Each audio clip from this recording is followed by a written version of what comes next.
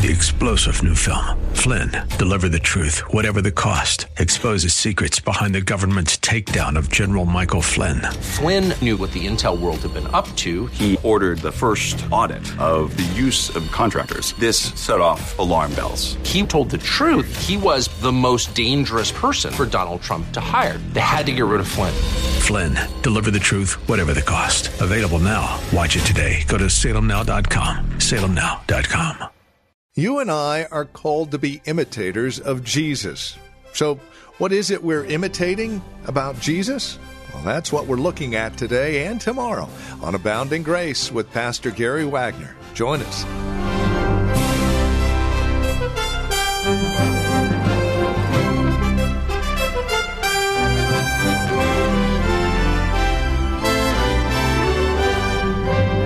Here in Romans 12, the Apostle Paul says, "Let love be without hypocrisy. Abhor what is evil and cling to what is good." Indeed, that is our illustration and example that has been left by our elder brother, the Lord Jesus Christ. An example we are to follow. It is the heart of Jesus that we are looking at. We invite you to join us today from Reformed Heritage Church here in San Jose, online at reformedheritage.org. Here's Pastor Gary Wagner with today's broadcast of Abounding Grace. Big subject today, the heart of Jesus. In verses 9 through 13, the Lord teaches us how His love will come to be expressed in each one of us, those who know Him. We're called His body. We won't be hypocrites. We will hate evil. We will hold fast to what is good. We will have a brotherly affection for one another. In fact, if we don't love other Christians, we don't love Jesus. If we prefer the world to Christians, we don't love Jesus. In honor, we will prefer one another. We will rush and push forward to make sure other brethren are honored, even if we are not. Verse 10, we won't be lazy when it comes to serving the Lord. There will be a certain degree of fervency in us, like as was said by our Savior, a zeal for our Father's house ate him up. And why is this? Because we are, verse 11, serving the Lord. It's the Lord Christ that we serve. And if we are sleepy, there's something wrong with us. When we go to work, when we serve in the body, when we serve in our homes, we serve the Lord Christ, the one who laid down His life for us. Yes, this is difficult. So verse 12, 3 pillars were given. We have hope, and we rejoice in it. We don't have all the strength and goodness we would like now, so we set our affections on God's promises of life with Him forever, of fellowship with our Lord Jesus, of hearing our Savior say, "Well done." And we rejoice in these things because the joy of the Lord is our strength. And just like if we don't love Christians, we don't love Jesus, we can't serve Jesus if we don't rejoice in Him and have some sense of joy in what He has done for us and what He is doing for us. And then if we have that joy, verse 12, we are patient in tribulation, pillar number 2. Now, not perfectly patient, but we do remember this life is but a brief, light, momentary affliction in light of the glory that is to come. And so rejoicing in Him and looking unto Him, He produces within us patience, the ability to wait upon the Lord and to endure difficulty, hoping in Him. And of course, pillar number 3, that puts us on our knees. Again, verse 12, continuing in instant prayer, there in the very last phrase. We need to pray like we need to breathe. I'm weak every moment, and so are you. You have no strength in yourself. You cannot be a mother in your own strength. You cannot do one good thing. Jesus said, without me, you can do nothing. You can't be a father. You can't be a businessman. I don't care how many degrees you have. I don't care how many years you've been doing what you do. You may not even have recognized the whole time that it has been Jesus' strength in you. So an important part of walking with him would be to repent for thinking that his strength was yours. Because we can only do things through Christ. He is the one who strengthens us. And because the Lord Jesus is in our midst, verse 13, we want to distribute to the needs of the saints. Who are these saints? Yes, the saints are sinners. Do they irritate you and I? Yes, from time to time. Do they cause us trouble? Yes. Do we sometimes not get along? Certainly. But they are saints and God loves them. So we want to, as God has put something in our hand, give it away with the other, and especially to show hospitality, because when we invite others into our home and minister to them, we are inviting Jesus into our homes. And we might be tired. We might have had a hard week, but no one is too busy to say, Jesus, could you not come over today? I've been kind of busy. Things are kind of dusty around here. My children have been giving me grief. No, the Lord Jesus produces in us a heart of love, so we want to show hospitality. Now, verse 14 is a little more difficult. And in many respects, I believe this may very well be one of the high watermarks of Christian love. Bless those who persecute you. Bless and do not curse. To bless, the language first means to ask God to bless those who injure us. It means to speak a good word to those who speak a critical or a persecuting word to us, and don't curse. And everything here, beloved, is an imperative. These are all commands. This is like our Father, is it not? Look at Matthew chapter 5, verse 44. As Jesus concludes the first part of his sermon, he says, "But I say unto you, love your enemies, bless them that curse you, do good to them that hate you, and pray for them that despitefully use you and persecute you, that you may be the children of your Father which is in heaven. For he maketh his sun to rise on the evil and on the good, and sendeth rain on the just and the unjust.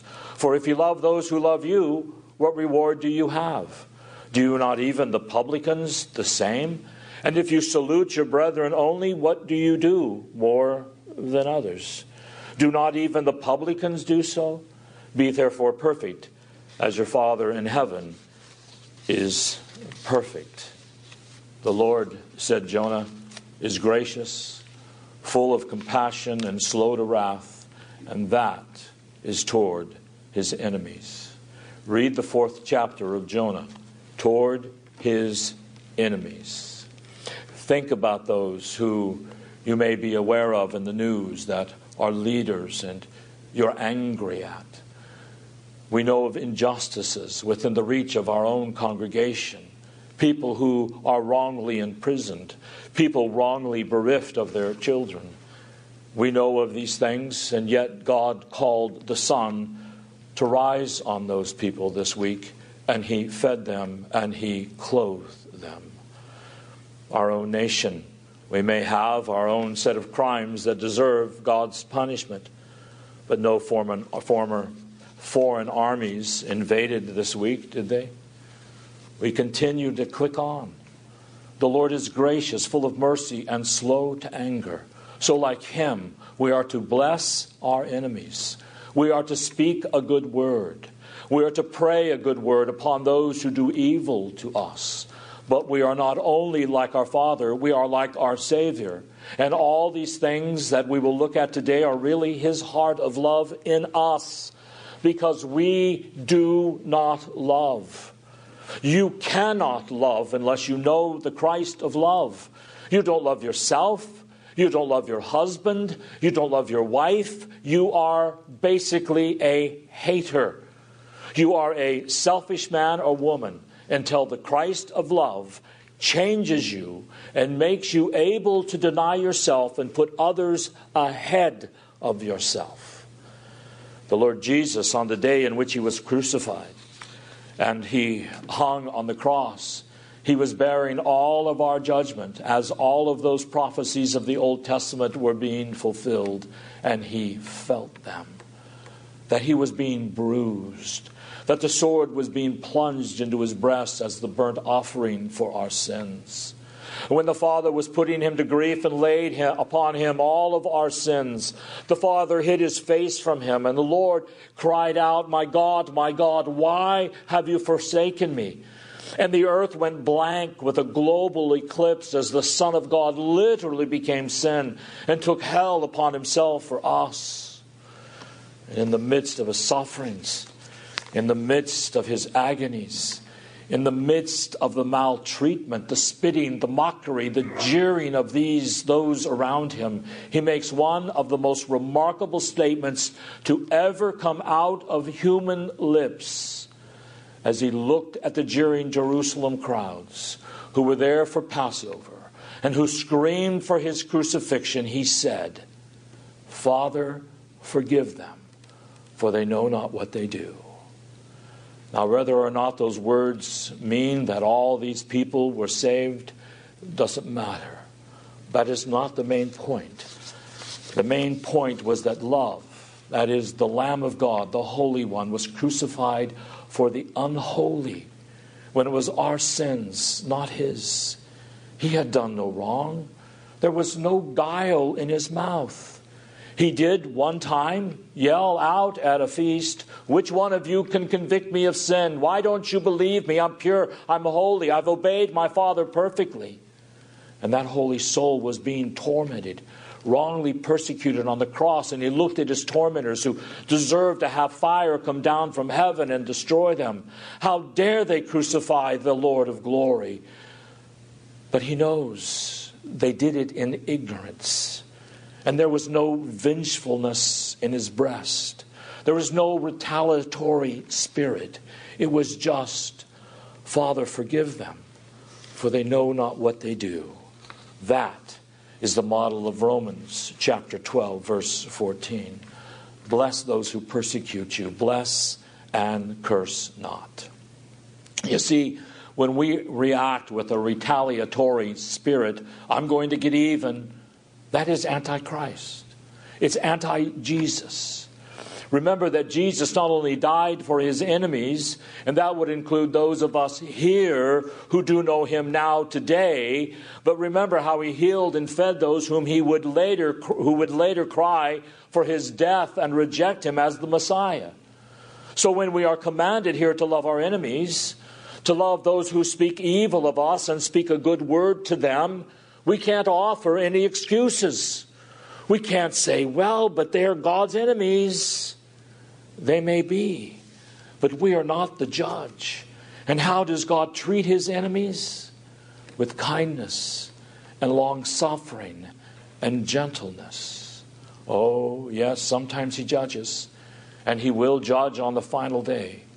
But mostly in history, his work is long-suffering and patient. We might say, what about the imprecatory Psalms? Well, sometimes we may need to pray to bless and ask God to use imprecatory help at the same time. But still, that is not with any type of vengefulness. That's not with any, "I've been wronged here." That is with a sense for God to be honored in dealing with his enemies as he sees fit.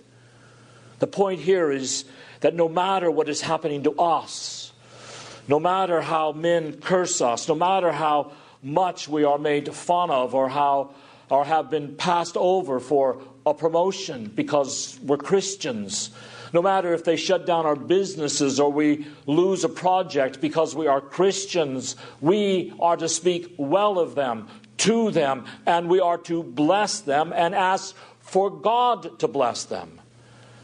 Now, of course, in our own strength, we cannot do this. We may be able to refrain and not do anything here, but that's not what this line is saying. The line is saying more than we refrain from punching them in the nose. It is saying that from within our hearts, our true spirit is to love them. Matthew 5:44, to pray for them, to bless them. In other words, this is an inward revolution that God effects in us by His Spirit.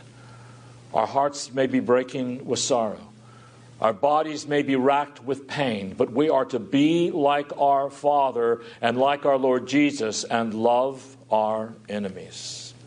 This doesn't mean that we pray they will be blessed in their evil, but for the Lord to change their heart, to turn more Sauls into Pauls, and to use their evil to bring good to His people.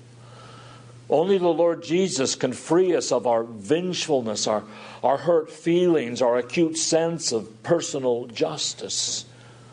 Well, that's just not right. I bet you at some point everyone in here today has uttered these words, at least to yourself. That's not fair. Every time you are tempted to think that, just remember the cross. It may not be fair, but Father, forgive them. Bless those who are injuring and persecuting, that we may show ourselves to be your true children. Again, we can't do this. So we need to remember Philippians 4:13. I can do all things through Christ who is strengthening me. You see, by His strength we can see, wait a minute, this is my Father's hand in this criticism. This is my Father's hand in this mockery, in the ridicule I feel for being a Christian.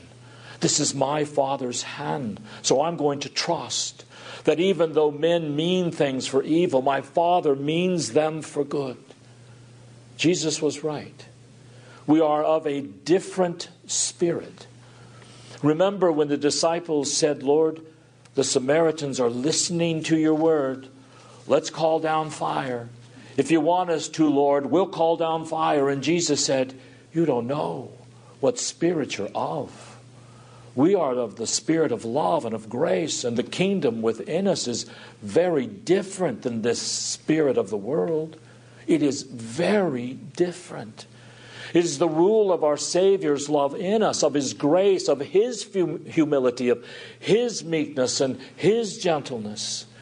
And as that kingdom lives out in our lives, it shows the world that we are men and women of God, that we are disciples of the Lord Jesus Christ, and it then challenges them. There is a different way. There is a different way to live than to wear your rights on your sleeve, which you don't really even have. To wear this sense of fairness, and you can't hear me, and you must affirm me, and if you don't affirm me, I'm going to lash out. If you don't accept me just as I am, I will let you know about it, and you won't like it. You see, that's not what we are about. That is a devilish spirit. We are of Christ, and we have His love in us by the Holy Spirit. And when we live this way, the world may not be convicted. It may not change the way it is treating you and I, but at least there will be a testimony that by this all men will know that you are my disciples, by the love that you have for one another. Loving your enemies, loving each other. Now we need to bring this a little bit closer to home. You know, in the West, at least, there is no systematic physical persecution going on right now. Most of the cursing we receive as Christians is far more subtle. It is more emotional and relational. And it would be easy to just dismiss this and say, well, you know, if they ever light the fire at my feet, then I'll bless them and pray for them. But for the most part, right now, I'm just going to continue as I am. Now, there may be a day when some of us, even here, know how we might act here can know how we might act, may not know how we can act in that hour. And it is to ask ourselves, so we need to ask ourselves a few questions. Like when my family members disagree with an opinion of mine, or when they criticize me, or when they blame me for something I didn't do, or maybe my extended family criticizes my faith and my convictions, how am I to respond? How do I treat them? When a professing brother takes a different view on a point of doctrine or practice, or maybe he even decides to leave our church family to pursue another one, how do we treat him? Do we take it out on him? Maybe it's quietly kind of holding him at arm's length. Maybe even treating him as an enemy. Oh, my friends, there is too much in the church today of you're either with me or you are against me. There is only one person who can say that, and it is Jesus Christ. There is only one person who can say this. He is the only one. What about in our places of businesses when a co-worker insults us? Do we gossip? Do we try to influence the court of public opinion so that people will rally around us? In our congregation here, maybe there's a difference on a point of doctrine or practice or worship or something of this nature. Do we try to divide members and poison one another so that everyone will be on our side? You know, our hearts are so deceptive and wicked. We can hate with smiles on our face, with an expression of pious concern. Or we can just be vindictive, cold-hearted, and pout. But either way, this is not Christ's Spirit in us. This is pride. It is selfishness. It is wickedness. It is amazing how our pride can turn us against one another. Let's say there are legitimate differences of opinion. Is that an excuse for us to go to war against those of whom Jesus died? We need to remember a few things here. Wisdom does not die with us. There are things we think we know that we are wrong about. We don't have a corner market on absolute truth. Or we love God's Word and we know His Word is absolutely true.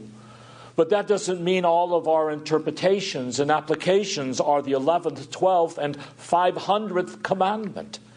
So there is a humility as we handle God's Word and a willingness to listen. When we treat others like you either decide with me or I'm going to get back at you, it's almost like taking Jesus down off the cross, if it were possible, and just ripping him to pieces. We don't want to do this.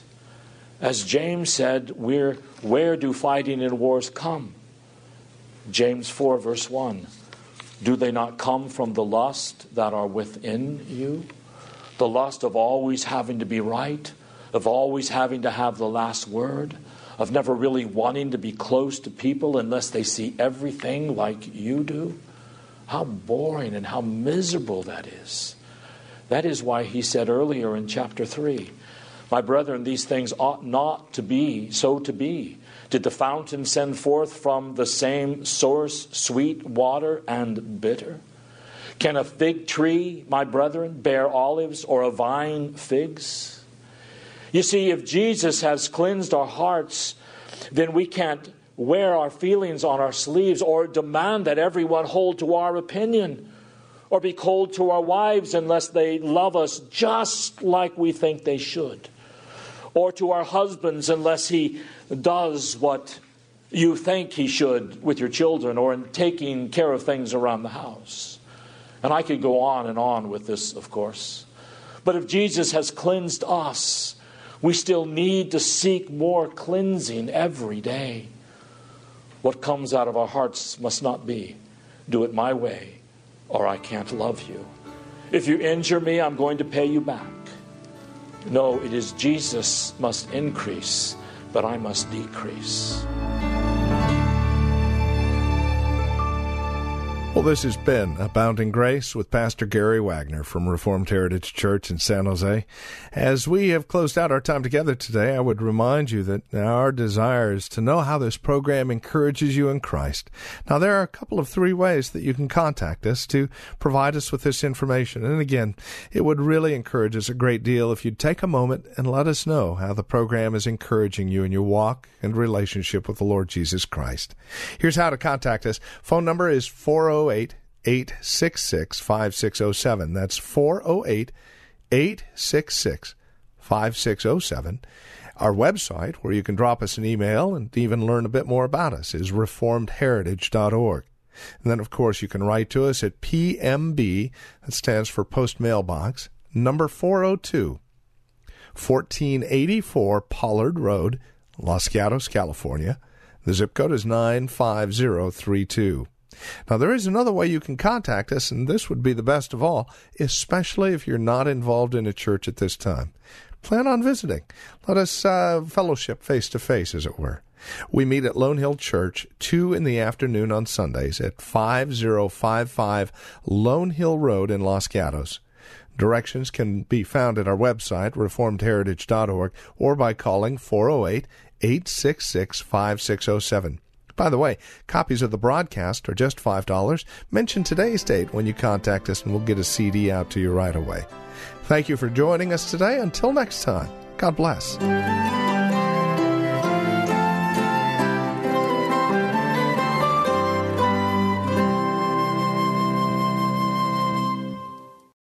Three-star General Michael J. Flynn, head of the Pentagon Intelligence Agency, knew all the government's dirty secrets. He was one of the most respected generals in the military. Flynn knew what the intel world had been up to. He understood its funding. He ordered the first audit of the use of contractors. This set off alarm bells. The explosive new documentary, Flynn, Deliver the Truth, Whatever the Cost, uncovers the facts behind this scandal. Flynn told the truth. He was the most dangerous person for Donald Trump to hire. I find out the worst enemy that I'm going to face in my life is right here in America. They took my assessment and they wanted me to change it. And I was like, I'm not changing it. They had to get rid of Flynn. With in-depth interviews, archival footage, and never-before-seen personal records of the man behind the headlines. I just felt like I was drowning. Flynn, Deliver the Truth, Whatever the Cost. Available now. Watch it today. Go to salemnow.com. salemnow.com.